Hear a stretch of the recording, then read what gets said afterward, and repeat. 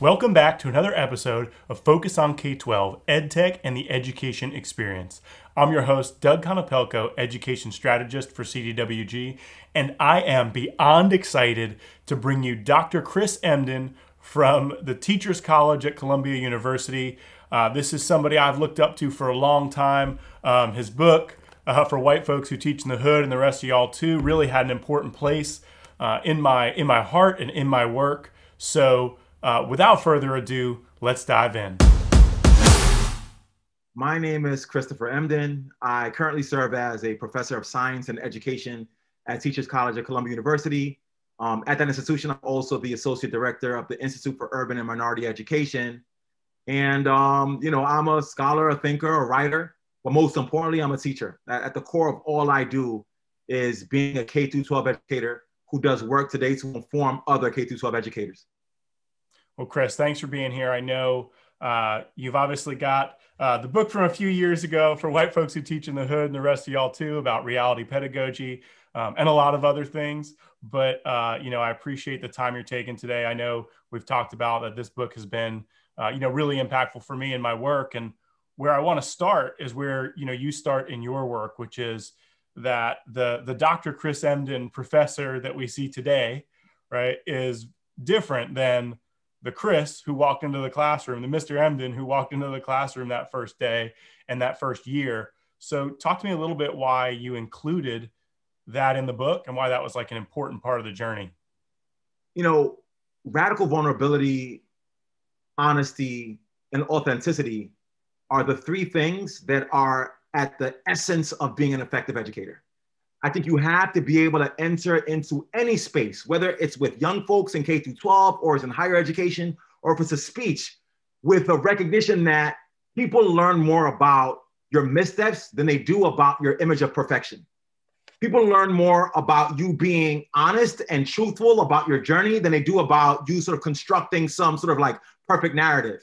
And if you are authentic, authenticity can be the connector across a bevy of cultural divides. Because if your culture varies from mine, but you're authentically you, and I show up being authentically me, our cultures may not immediately connect to each other, but our authenticity becomes currency.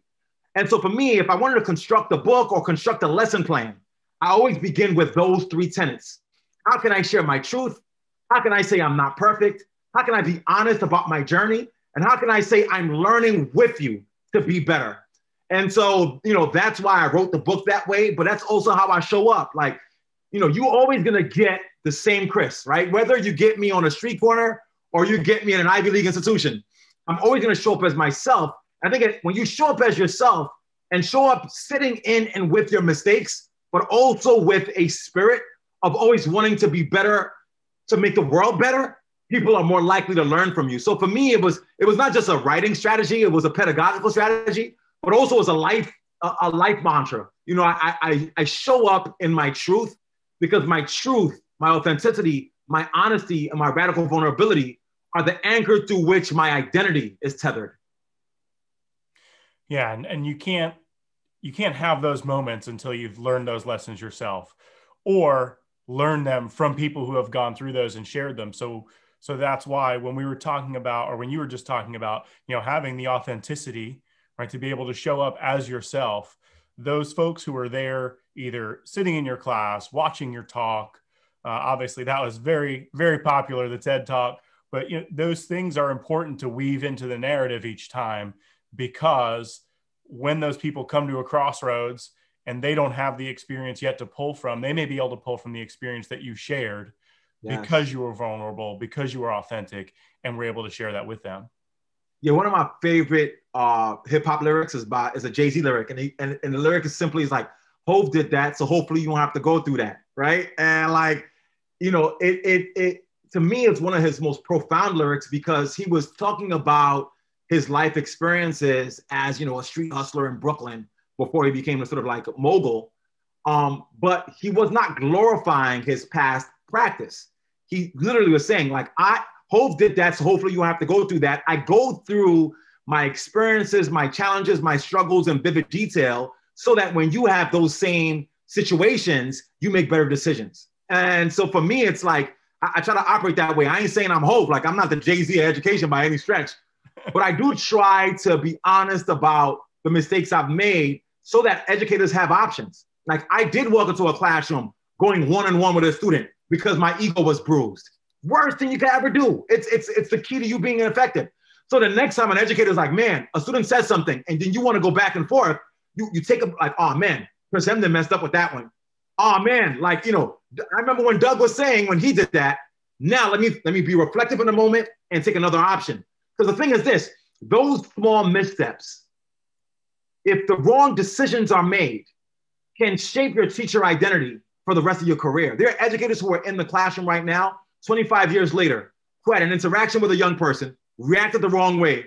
Everybody thought that you were this mean person. That became a piece of your identity. And then you built your teacher identity around your worst moment.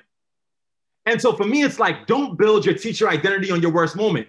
When the worst moments come, make better decisions, have an out, and then construct your identity on your best moments. You want to make the teacher that you are be the version of yourself that's the best one for young people. Like the one that makes young folks smile, the one that makes them want to learn from you, the one that makes them want to be vulnerable in front of you.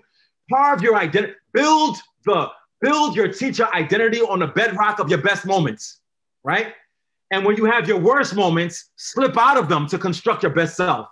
And I think if all educators operated with that space, it also means that you know you're going to have a worst moment. There's no, like, listen, I've been awful to the classroom. Like, students have not learned from me. I've had like lessons that, you ever had one of those lessons, Doug, where it's like 15 minutes in and you're like, crickets, and you're like, okay, so what do I do with these children now? I've had many of those. Like I've had so many bad moments. And I think that my approach to teaching and learning, like what I write about and for white folks, and most importantly, what I write about in my new book, Ratchetdemic, Reimagining Academic Success, like that book is filled with nuggets of wisdom based on me reflecting on my worst moments.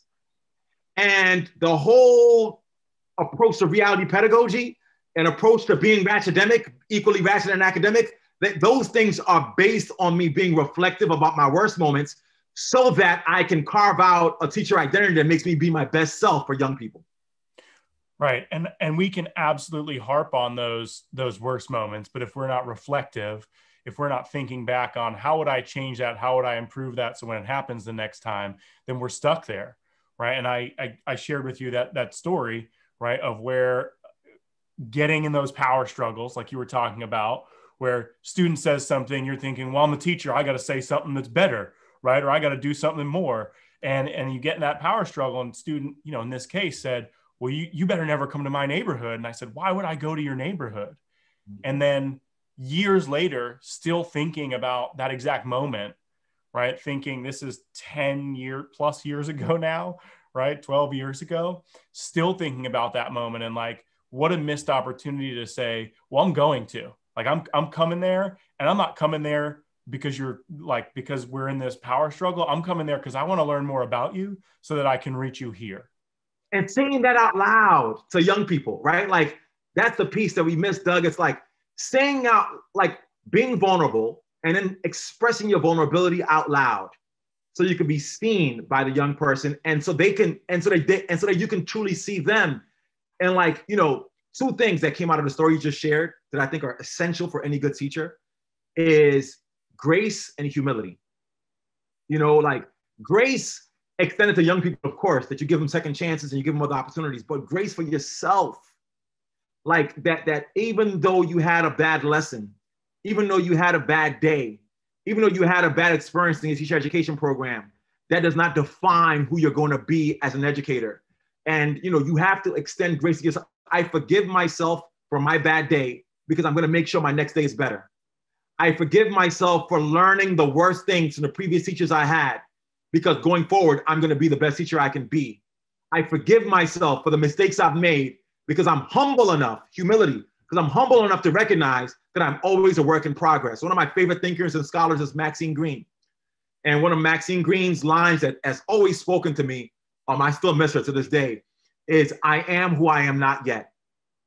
And if every educator operated saying, I am who I am not yet, I am the teacher I imagine myself to be, even if I am not the best teacher in this moment, It means I'm perpetually moving towards being a better self. I never arrive, right? I'm always in process. And in that process, I operate with grace, humility, and radical vulnerability. So I'm going to take it to the Jay-Z lyric. Obviously, hip hop ed has been a big part of your life. There you go, of your work. And what I love that you did there, and it's probably subtle for folks who are listening, but this is where I want to go with it, is you used that lyric not for like a surface level, oh, I just want to talk about hip hop, right? You used it for, this is the lesson, and because of my knowledge there, I can connect the dots to get us where we need to go. So take me through like sort of the deeper, better side, right, of hip hop ed. I love that question, Doug. So thank you for asking it, man. You know, what I try to let folks understand is that hip hop is not rap music. Rap music is an element of hip hop, and it is, you know, it is text to be engaged with, and it is in many ways a connector and a hook. But hip hop is a culture.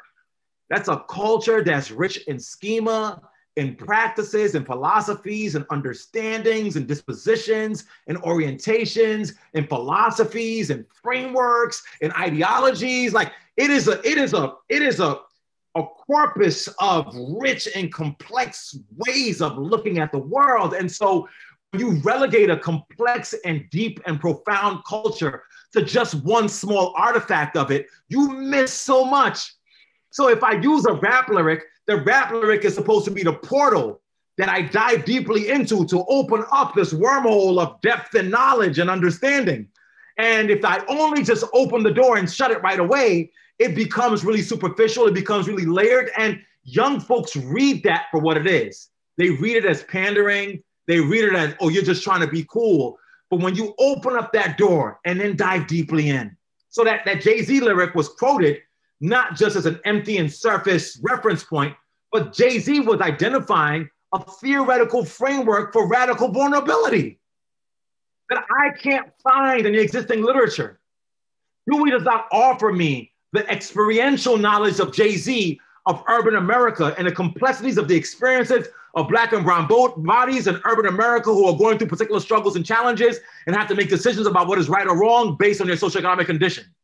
Like John Dewey just can't give me that. Vygotsky just ain't got the insight, my G. So I might need to go to a rap lyric, and I might need to go to a rap artist. I might need to go to a rap philosopher to get a deeper insight and understanding. You know what I mean? Like I may need to be able to look not just at hip hop music, but look at b-boy and say, well, what are folks doing with their bodies? Why is the body so important? Why is the body a mode of expression? Why do battles happen where folks are competing with love? You know, why is a DJ using technology? How can I bring the technology of the DJ into the classroom? You know, people have relegated a complex and deep culture to such a superficial, it's that iceberg thing, right? Like it's this little cap of the ice. Beneath the surface is so much. And I think for hip hop education and for the hip hop ed movement, all we're trying to do is say, we have a whole lexicon, library, framework for teaching and learning that can help us all be better, but you've not even scratched the surface yet. It's not about utilizing hip hop because we love hip hop and you should too. It's about respecting and honoring a rich cultural artifact that, if interrogated deeply, can help us to be better educators. You know, MCs, Rakim, one of my favorite MCs, says, because to me, MC means move the crowd. And Rakim is a master teacher. He has history, social analysis, English, poetry, all like just put it, craft in his rhymes. And he says, to me, the MC means move the crowd. And I had a conversation where I was like, what do you mean by move the crowd? I said, man, when I'm with an audience, I want to move them physically, but I also want to move them emotionally. If I can move them physically and emotionally, I have their hearts. And I said, that's teaching. Teaching is about being able to physically move the student out of their comfort zone, but emotionally move them to intellectually see themselves as better. There's no text, there's no framework that offers that kind of insight, unless I go to Rakim. So for me, man, let's not use hip hop superficially. It's cute, I get it, And the cute stuff is great. The viral videos are awesome. But go beyond that, and you leave your experience with the culture a better, smarter, more thoughtful educator.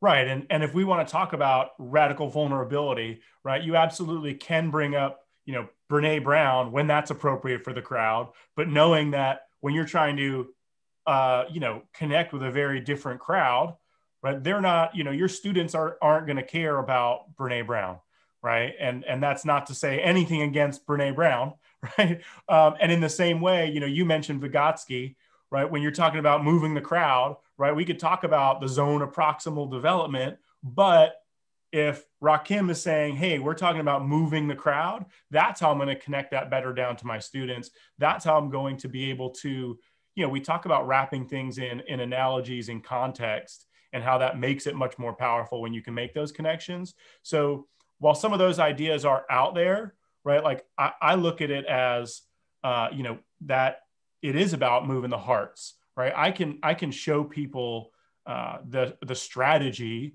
from somebody from 200 years ago, and it could still be totally appropriate and work really well. But if I can't connect that in a way that's meaningful, then it's not going to matter.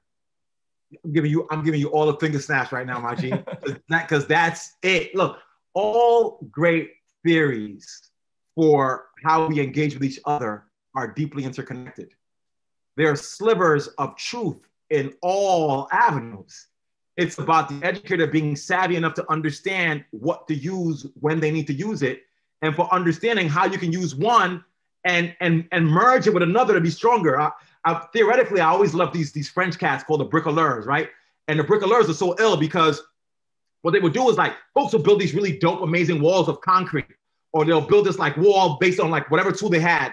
And the bricoleurs were dope because they would build their walls based on whatever tools I have at hand. So if I'm going to bring a wall, I'm going to build this wall. It's going to be brick, concrete, cement, glass, wood. And so they would take all the tools they had at their disposal to construct their walls. Now, what they ended up happening was the walls constructed by the bricoleurs were not only just as sturdy as other walls, but they were more beautiful. They were more complex. They were more layered. They offered more, not just in utility, but in practicality and in aesthetics. And I think all educators should see themselves as bricoleurs.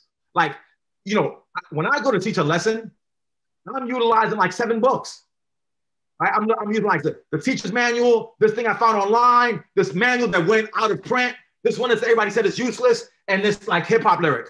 And I'm borrowing from each of them to construct this web, to this braid of beautiful lesson plan that I go to offer my students, right? Young folks can't eat the same meal all the time. They'll get bored and tired of the meal. So the responsibility of the educator is to make pedagogical gumbo. Throw it all in there, mix it up real good, then offer it up. And I think it's in the sitting with the beauty of the mix and the complexity and the layered parts of it. And nothing is useless. It's all useful. It's that mentality that allows us to be our best selves in the classroom. So take me then to, we laid the foundation for hip hop ed, right? Talked about, it's not about that service level. We got to use what's around us. Give me maybe an example of like a hip hop ed more, I guess, I don't want to say themed, because that again is that surface level, but give me an example of, your science and technology. I'm science and technology. So like an example of something you've seen done really well in the classroom that embraces what you're talking about. The best exemplar I could give is Science Genius. A couple years back, I partnered up with GZA from the Wu-Tang Clan. And I'm like, yo, GZA, like, these kids don't like science, my G. And he's like, I love science. And I'm like, people don't know that you love science. People don't know that hip hop loves science. So what if we went into classrooms and we did these rap battles, but they'd be science-themed rap battles? And so young folks would have to write rhymes, but it's about science content. But it can't be superficial. We need to have a really good rubric, right? So that you hold high expectations. Like you have to have at least 3 or 4 scientific concepts. It has to be scientifically accurate. Mathematical theories are important. It has to be applied to real life. So it's an academically rigorous rubric for constructing a science rap. And then you compete against each other to make sure there's sort of scientific integrity and there's scientific argumentation, but it's in performing in a culturally aligned way. And Science Genius, man, kids would rap battle. They select who the best rap battlers were. Then they compete with each other in the school. Then the winners from each school competed with science rap genius battlers, winners in other schools. They came down to Columbia and battled. And what we did through Science Genius was had something that had scientific integrity, pedagogical authenticity, and then cultural relevance. And, you know, so and when you have those three things done, it's science, but it's also hip hop, and it's also rigorous. And so Science Genius is a perfect exemplar. If anybody who's listening is interested in bringing Science Genius to their city or to their school district, you know, hit me up at info@chrisemdin.com, and you could be a Science Genius district. And Science Genius now exists in New York City. We've had Science Genius in Houston, Science Genius in Toronto, Science Genius in Calgary, Canada.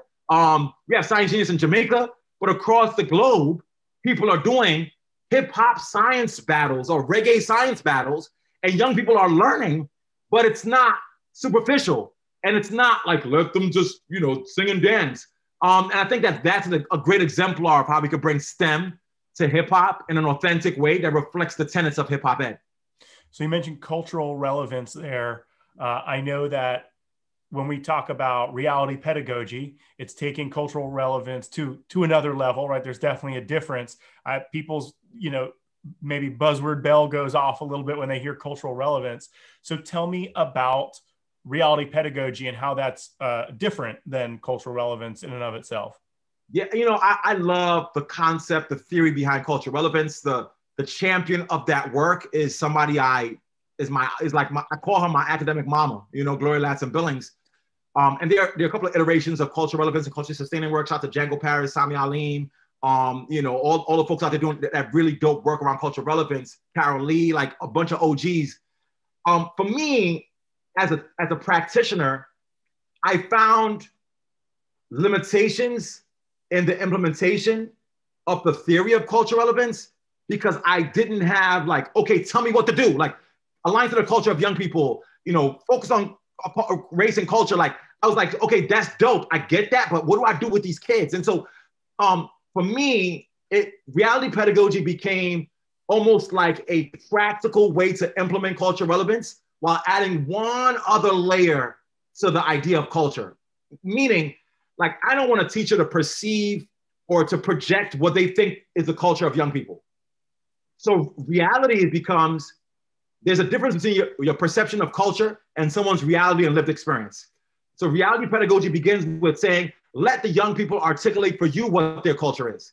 Don't assume what their culture is. If your perception of culture is going through the filter of your lens and perceptions of young people, you might think you're culturally relevant and be off base. And that's even worse than not using the culture at all. So reality pedagogy begins with like co-generative dialogues, structured conversations with young people about the realities of their lived experiences, where they give the educator direct feedback on how they're experiencing the instruction, so you can construct the next lesson together with young people that reflects their reality, not my projections of culture, but their lived experience. I think that's essential. And then I go through a particular set of structures for how do you do these dialogues. I don't want to leave a teacher out there and say, okay, talk to kids, but how? So there's a whole set of things in the book that's next to you there about how to engage in those dialogues. Co-teaching, you know, how do you get insight into the reality of young people by allowing them not just to be passive consumers of information, but rather producers of it. You got to let kids teach.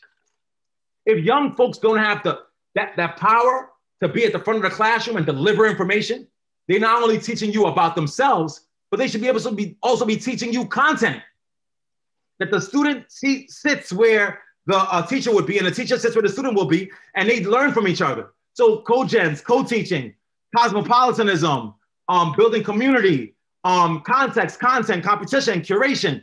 I walk through a set of practices that allow the educator to get insight into the lived experience of young folks in situ right now.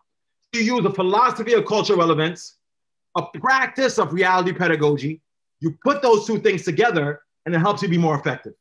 So I want to go one more place with you before we have to wrap, which is, you know, you talked about co-generative dialogues, and a really popular thing to do is say, let's go over our classroom norms together, right? Let's build our classroom norms together.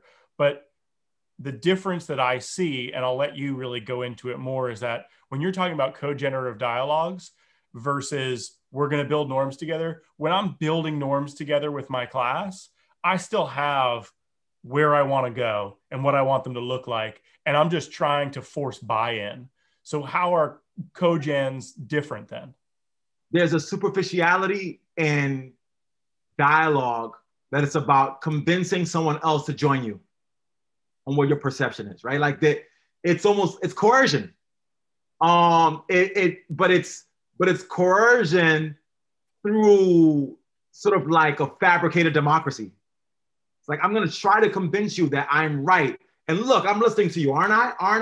Oh no, that's right. That's wrong, until it's where I want. A co-generative dialogue is really about co-constructing the learning space with the young person. It's about experimenting with their ideas and then being vulnerable enough to say, did I do that right? Was that wrong? And the co-generative dialogue is not just about building classroom norms like in the beginning of the academic year or like after your 3-day vacation, but it's literally weekly or bi-weekly or monthly, you figure out the structure, dialogues where you're checking in with the students about, hey, by the way, guys, I did this thing you said, or I tried this thing. Does it work? Does it not? If it works, shall I keep doing it? If it doesn't, what can I do differently next time? So essentially, with a co-generative dialogue, the young people are the teachers. Your professional development is with the young people. It's not some outside party. You're not having Chris Emdin come in to give PDs. You're not paying a consultant. You're creating an infrastructure within your classroom where the young people are giving the teacher the professional development on a weekly, bi-weekly, or monthly basis, where there's this sort of cycle of co-constructing approaches to instruction, but most importantly, a cycle of co-constructing knowledge, co-constructing rules of engagement, co-constructing culture, shared culture. And I think that that's very different than convincing young folks to be like you, or convincing young folks to be like you as you are trying to be like the teachers you had. But rather this sort of like, this nimbleness, this dexterity, that's this dance. Teaching and learning is a dance, bro. Like the teacher is dancing with the young person and they're both leading. And then they create this space where everyone is comfortable enough to want to learn from each other. And that's the work. Yeah, I'm brought back to a conversation I had with Sharif El-Mekki, where he talked about, if I get a new haircut and I go into school tomorrow, kids are going to notice. And right away. If I'm really working on my practice, then kids should notice. So if they're involved in that change to my practice, then they're going to notice. Whereas if I go see Chris Emdin speak and then I come back to my classroom, but I do everything the same, then I haven't learned, I haven't grown, and I'm not bringing my class forward with me. Yes. I mean, point blank, period. And by the way, shout out to Reef. Reef is my guy. What a thoughtful, reflective, and honest practitioner. So I love Reef. I want to give a shout out to Reef. I'm glad you had him on the show. But yeah, exactly right. I think, listen, my take is always this. Anything that you can consume, you can also create. If young folks are consuming curriculum, they can construct curriculum. If they're consuming lesson plans, they can create lesson plans. If they're receiving your instruction, they can also give instruction. And it's about creating the structures to allow them to be able to also create what you're forcing them to consume. That's it. We're there, That's man. it, bro. I appreciate you. Thanks for being on. I love the conversation. Nah, it's been an amazing conversation. Let me just tell everybody out here, if you have for white folks who teach in the hood, I'm glad you have that. I'd love to have conversations with you about it. Hit me up on the social medias at Chris Emdin. I love when folks keep the PD going through Twitter or Instagram. But I also have a new book out. To me, it's like For White Folks Part 2 plus some. The title of the book is Rashademic. It is currently available for pre-order wherever books are sold. It builds on those fundamental principles, but gives a larger, more philosophical, but also like a driver to improve pedagogy. So Rashademic, Reimagine Academic Success, please pick that up. Thank you so much, Doug, for creating space for us to be able to engage. I can't wait for some point to do a part 2. Thanks for joining us today on Focus on K-12 EdTech and the Education Experience. If you enjoyed today's show, please feel free to like, subscribe, and click the little bell so that you get notified whenever we post a new episode. Or reach out to me on Twitter at @dconopelco. Thanks for joining us. We'll see you next time as we focus on K-12.